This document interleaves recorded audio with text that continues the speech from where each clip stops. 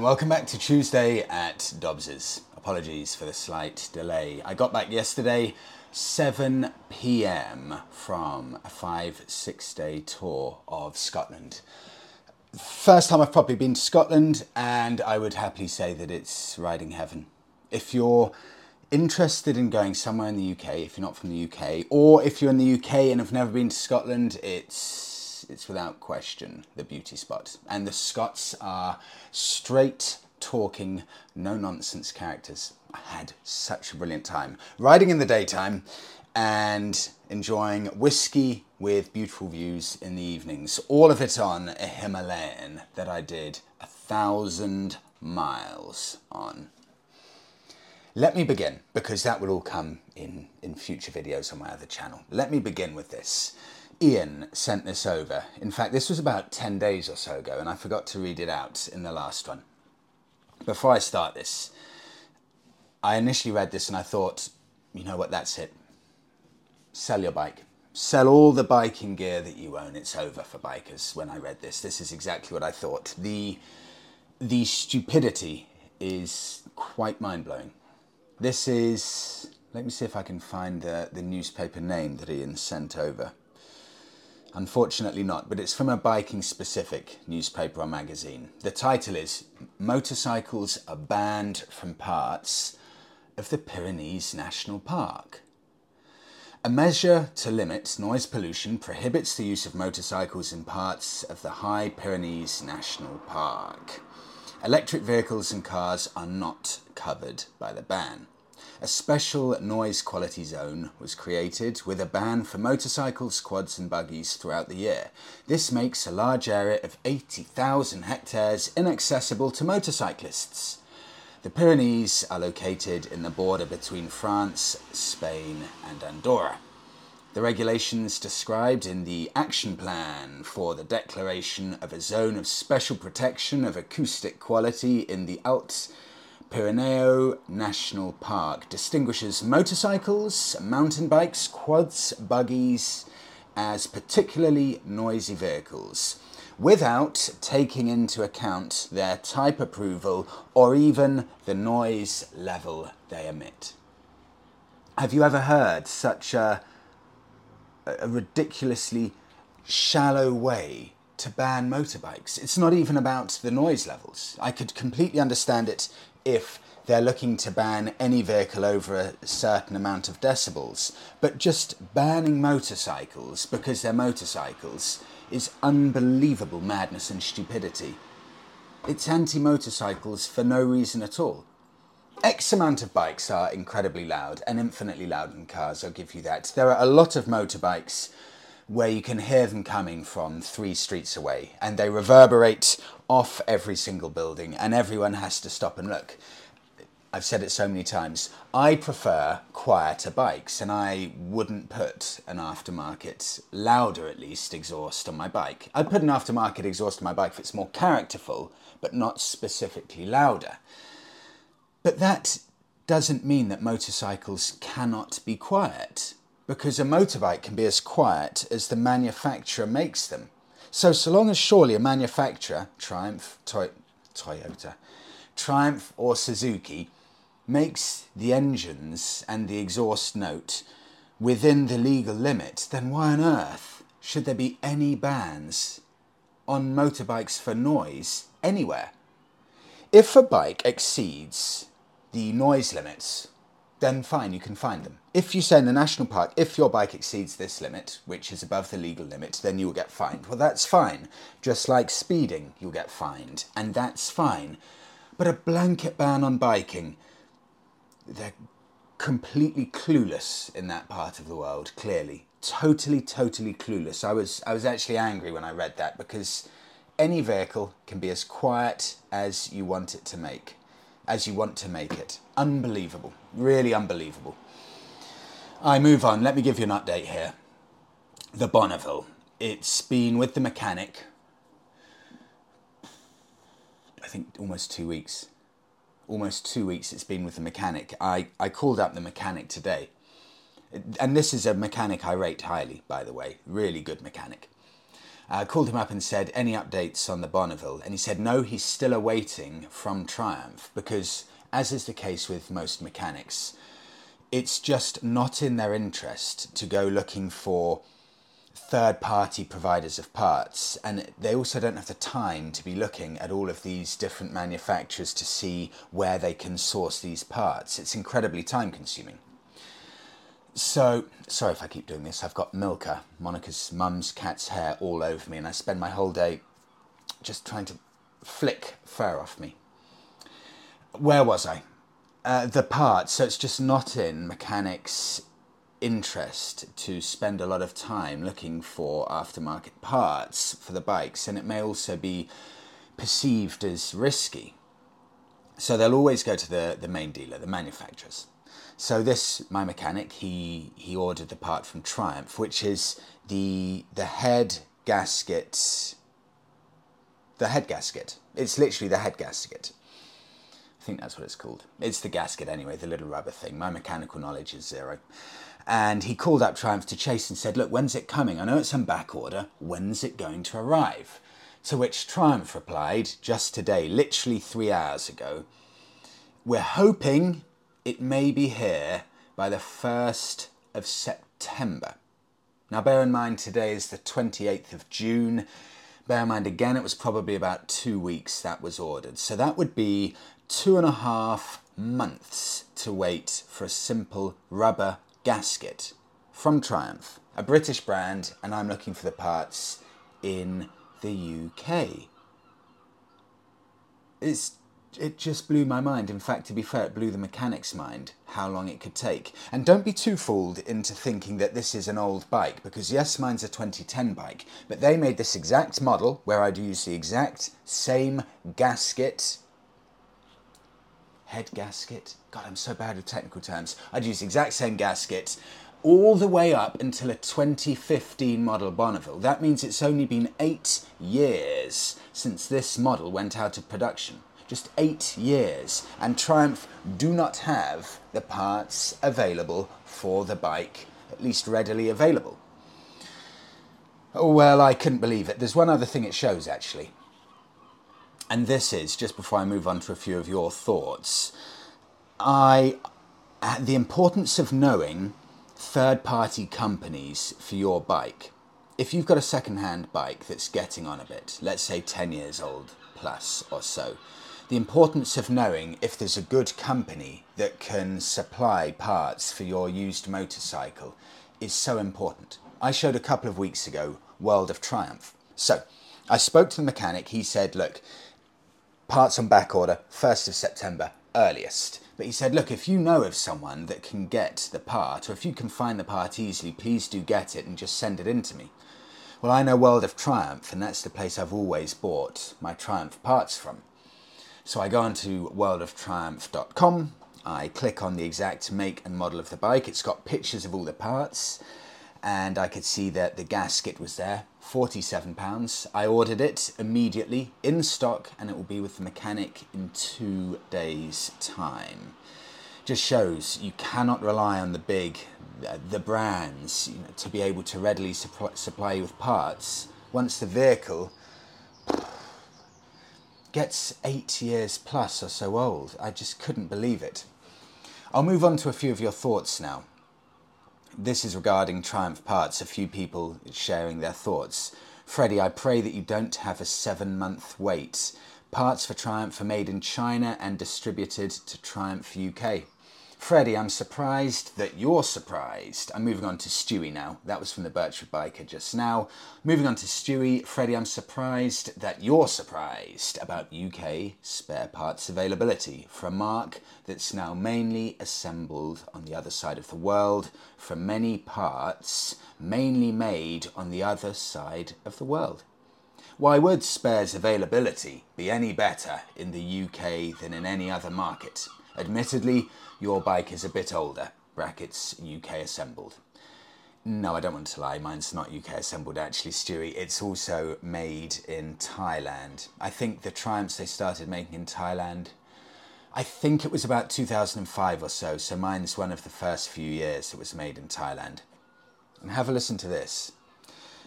Defender 110 Adventures on YouTube said, Freddie, Triumph parts available. What a nightmare. If you think England's bad for a quick supply, you ought to try the south of France.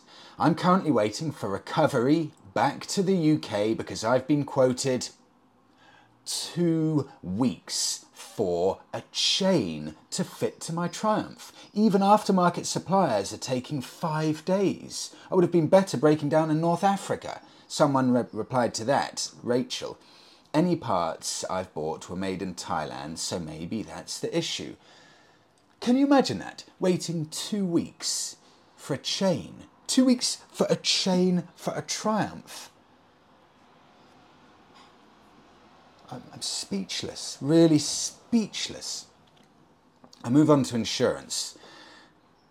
I find this so interesting and pertinent to so many people. I did want to carry on a bit of this from insurance. I always say I'll wrap up the insurance bit, but I find it really interesting. And again, it's so relevant for so many people.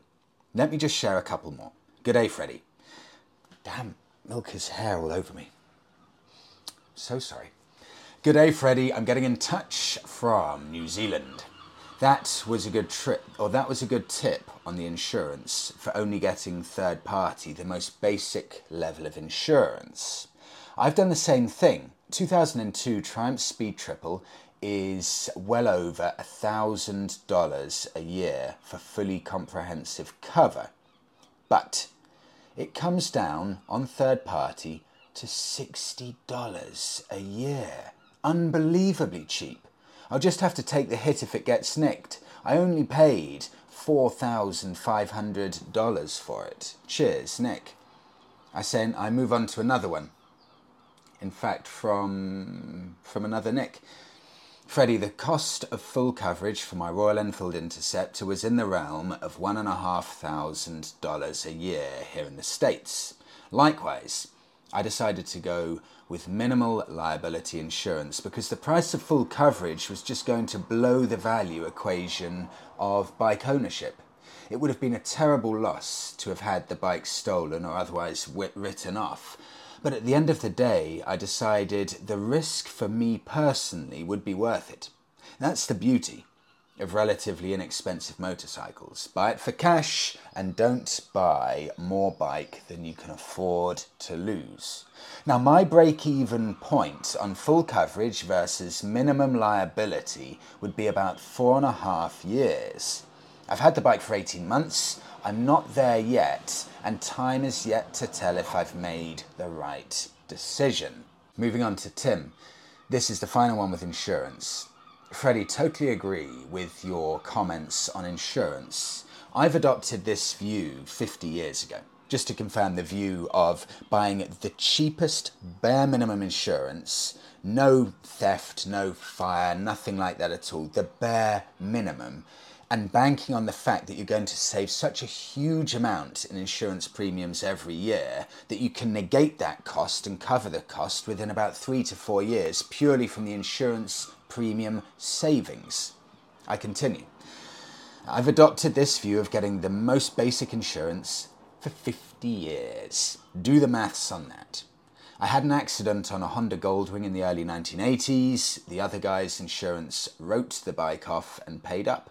In Germany, they deduct the scrap value of the bike and the bike remains yours.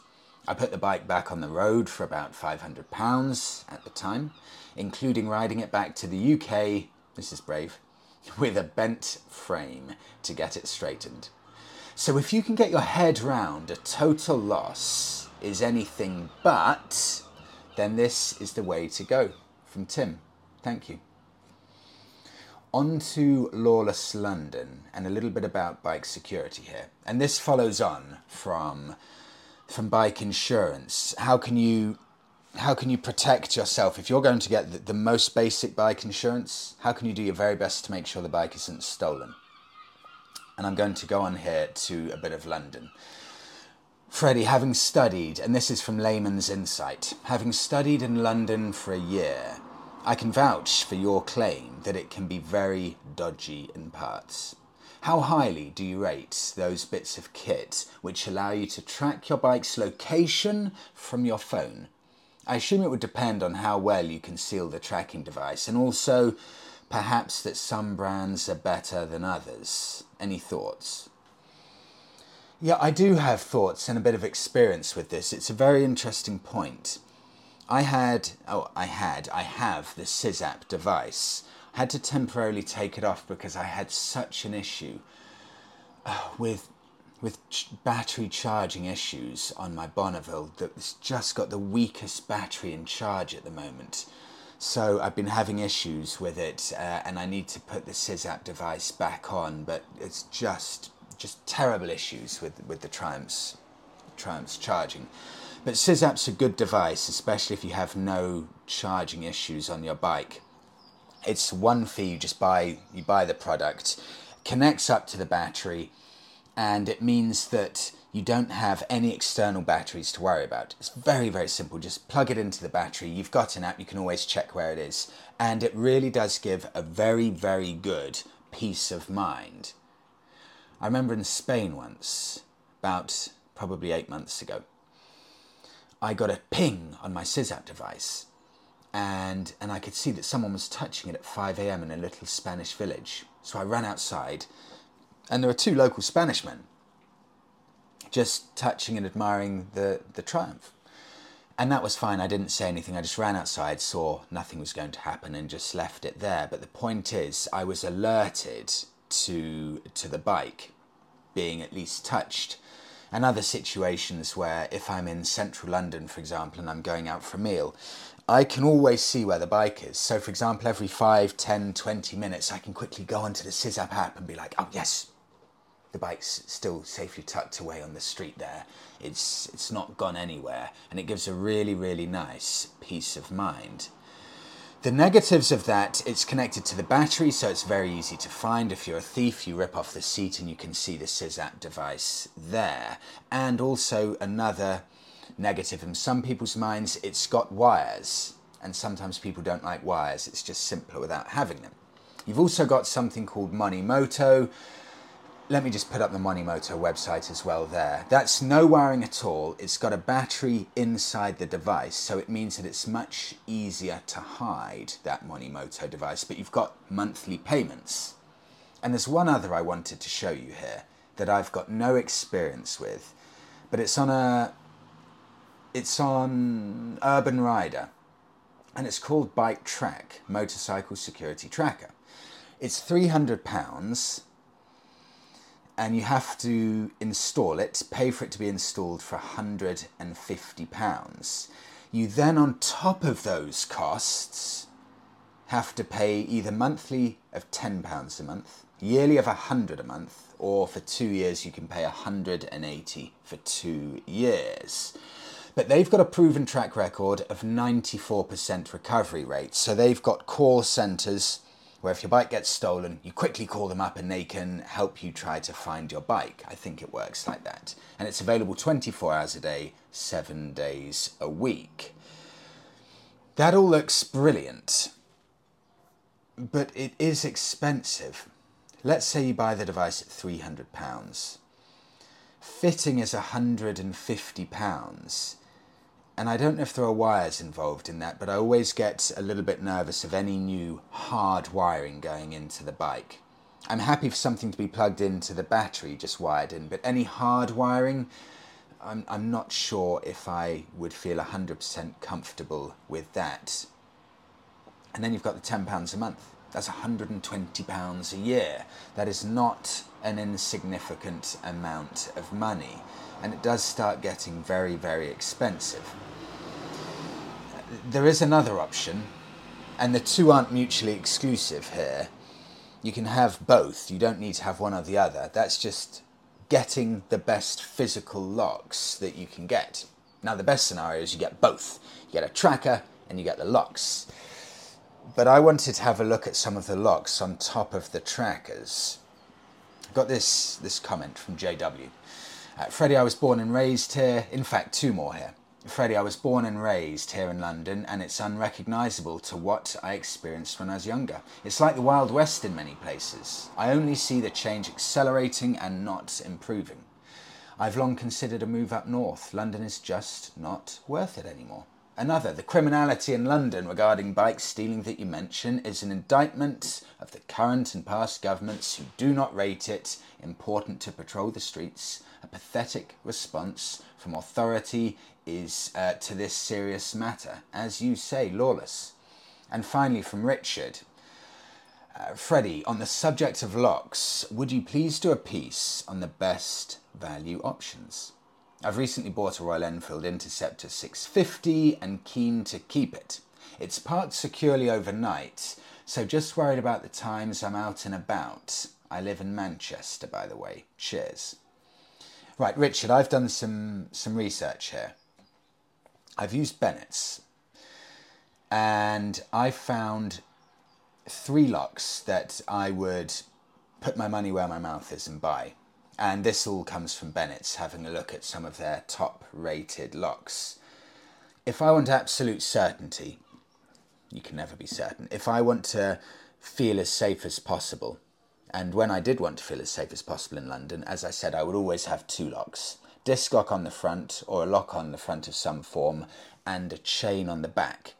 Now, it's going to take up too much space having 2 chains, and no one can be bothered to unlock 2 chains and then take up an entire pannier with 2 chains worth of locks. That's just going to make your biking experience miserable. So you need to balance actually being able to enjoy your bike and not being constantly in a state of paranoia and having a decent level of security. So you could go for 2 locks, like I will say here, or just pick one of them. Now, the 3 that I've chosen, looking at Bennett's, number 1 is the Light Lock X3, and that's the one I've got. It's a simple D-lock that can go around your front wheel. It's extremely strong, very, very secure. The problem with it is it's too small to actually physically lock around a lamppost. So that means if someone really wants your bike, they simply just have to lift it up. And don't think specifically that just because you've got a lock on, and you may have a heavy motorbike, a Harley, for example, a Triumph Rocket, that can't be picked up. Because I know of someone who told me personally that they had a Triumph Rocket in London, locked, but not locked to anything, and guess what? It got stolen. He walked downstairs from his flat in London, and his Triumph Rocket, the biggest production motorcycle, at least engine-wise, in the world, and someone somehow managed to lift it up, I'm assuming put it in the back of a van and steal it. So it can be done. I also know of this happening to Harleys as well. So just because it's heavy, it certainly doesn't mean, especially in London, that it's not going to be able to happen. So that brings me on to 2 other options that I've got here, Richard. My suggestion, as a must, if you're in Manchester or somewhere where bike crime may be high, there is no better form of securing your bike than a chain physically locked around something. And the one I've found that I like the look of, and it's a fair price, is, I think this is a British brand. I'm sure someone mentioned this to me in an email. Pragmasis. It's called the Protector 13mm. It's got the chain and the lock. It's £111. Pounds sterling to buy. It weighs 6 kilos and it has scored good or average on angle grinder attacks, sledgehammer attacks and bolt cropper attacks. And that's a decently good score considering the competition it's up against. So I would definitely buy that lock as my first port of call. That's the first thing I'd buy, and I'd make sure, if possible, it's not always possible, so don't worry, but in town, if you're in a dangerous town for bike crime, get a chain, physically lock it to something, then you'd have complete peace of mind. On top of that, what I would buy is the Magnum Plus disc lock. See, it's very small, so couple this with the chain and this won't be taking up too much space. And about 2 years ago, this was £80, and this scores well in all areas. It comes with a little pouch, and it's meant to be a very, very good, solid lock that comes with an alarm. In fact, I didn't realise that, I'm just checking. Double locking, 5 keys, comes with alarms. So if someone does try to tamper with it, an alarm goes off.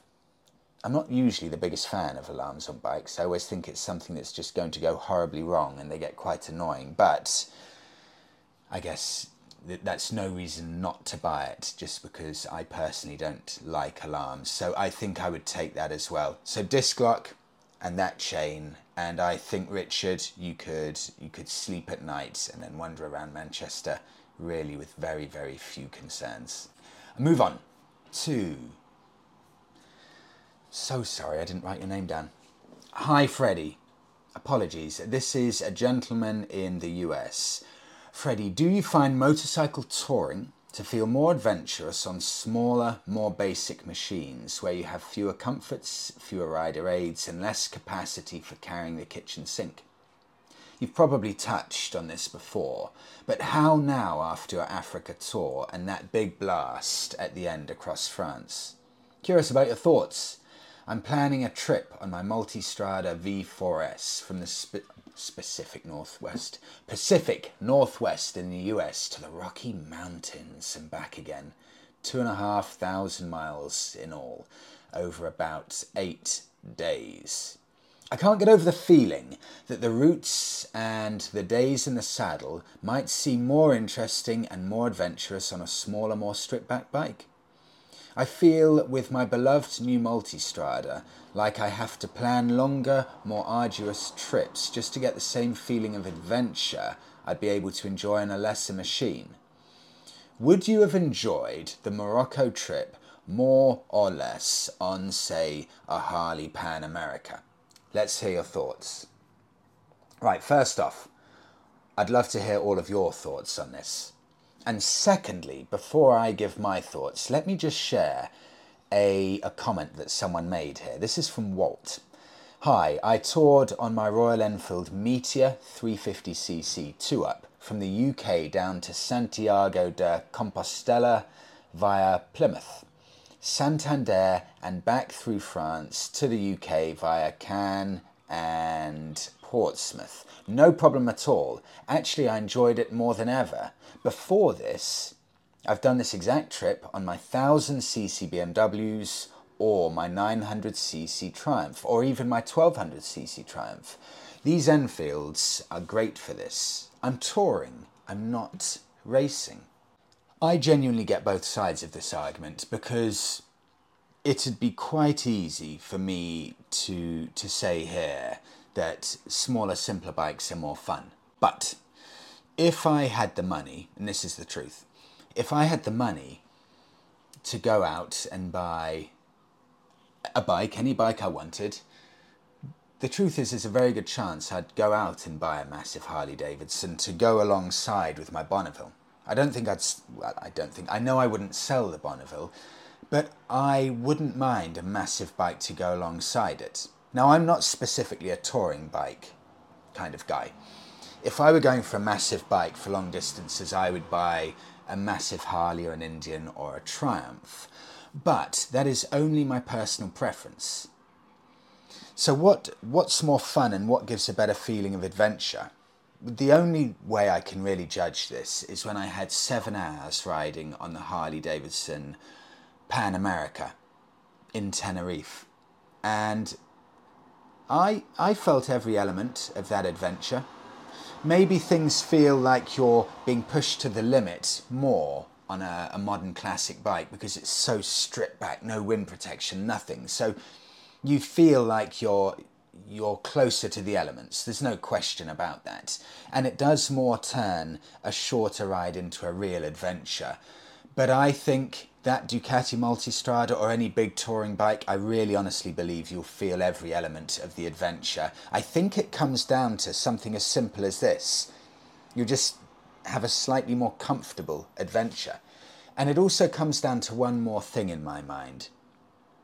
That is, let's just say you've got the money to buy your dream bike. It comes down to, is it your dream bike that you've bought?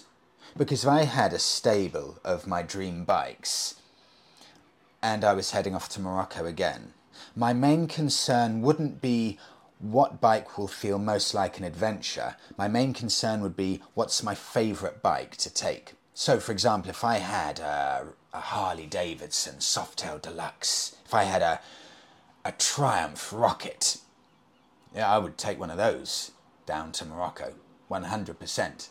It would probably make the journey easier because they've got effortless power, but it wouldn't turn it into any less of an adventure. I really, really believe it. A slightly different kind of adventure, but no less an adventure. I think with your beautiful Ducati, it will be every element of that. Although, a lovely addition to that may well be a modern classic, just turning those shorter little rides, the hour-long rides, the coffee shop rides, into a different experience than you've got with the Ducati. But I honestly believe, truly hand on heart, that every single bike makes any journey an adventure.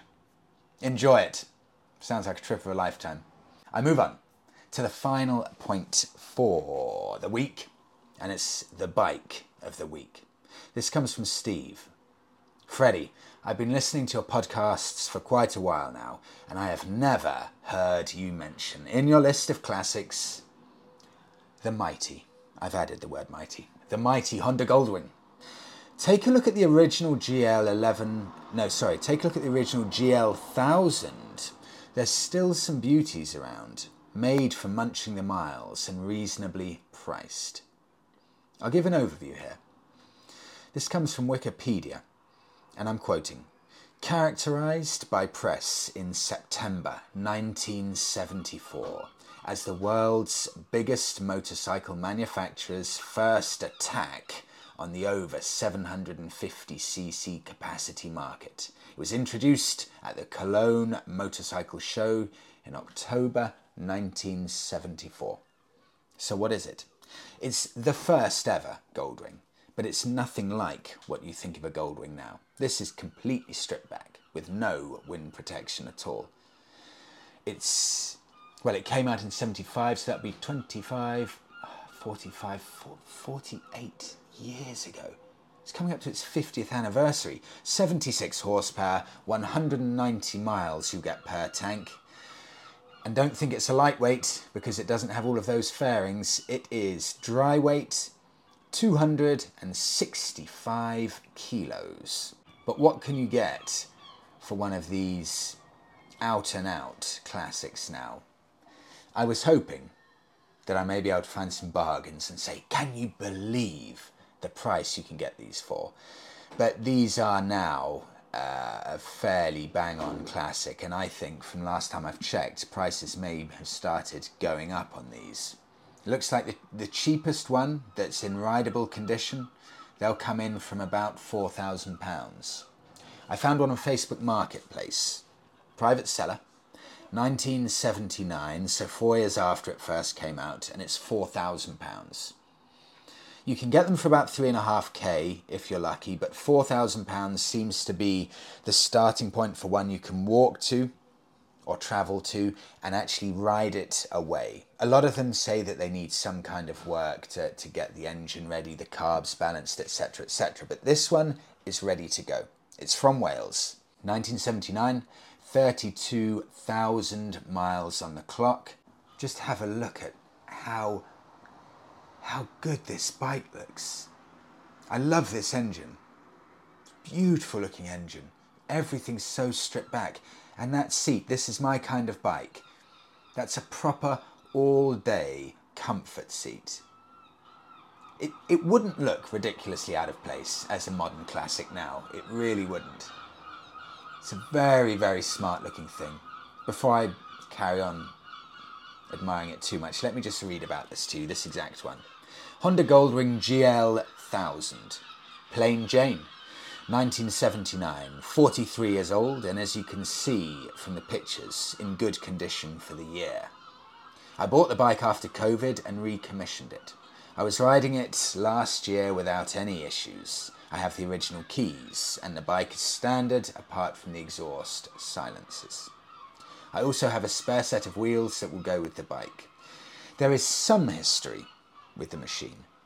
It's a reluctant sale, and I'm in no rush to sell. It needs to go to a good home. I think that's just stunning.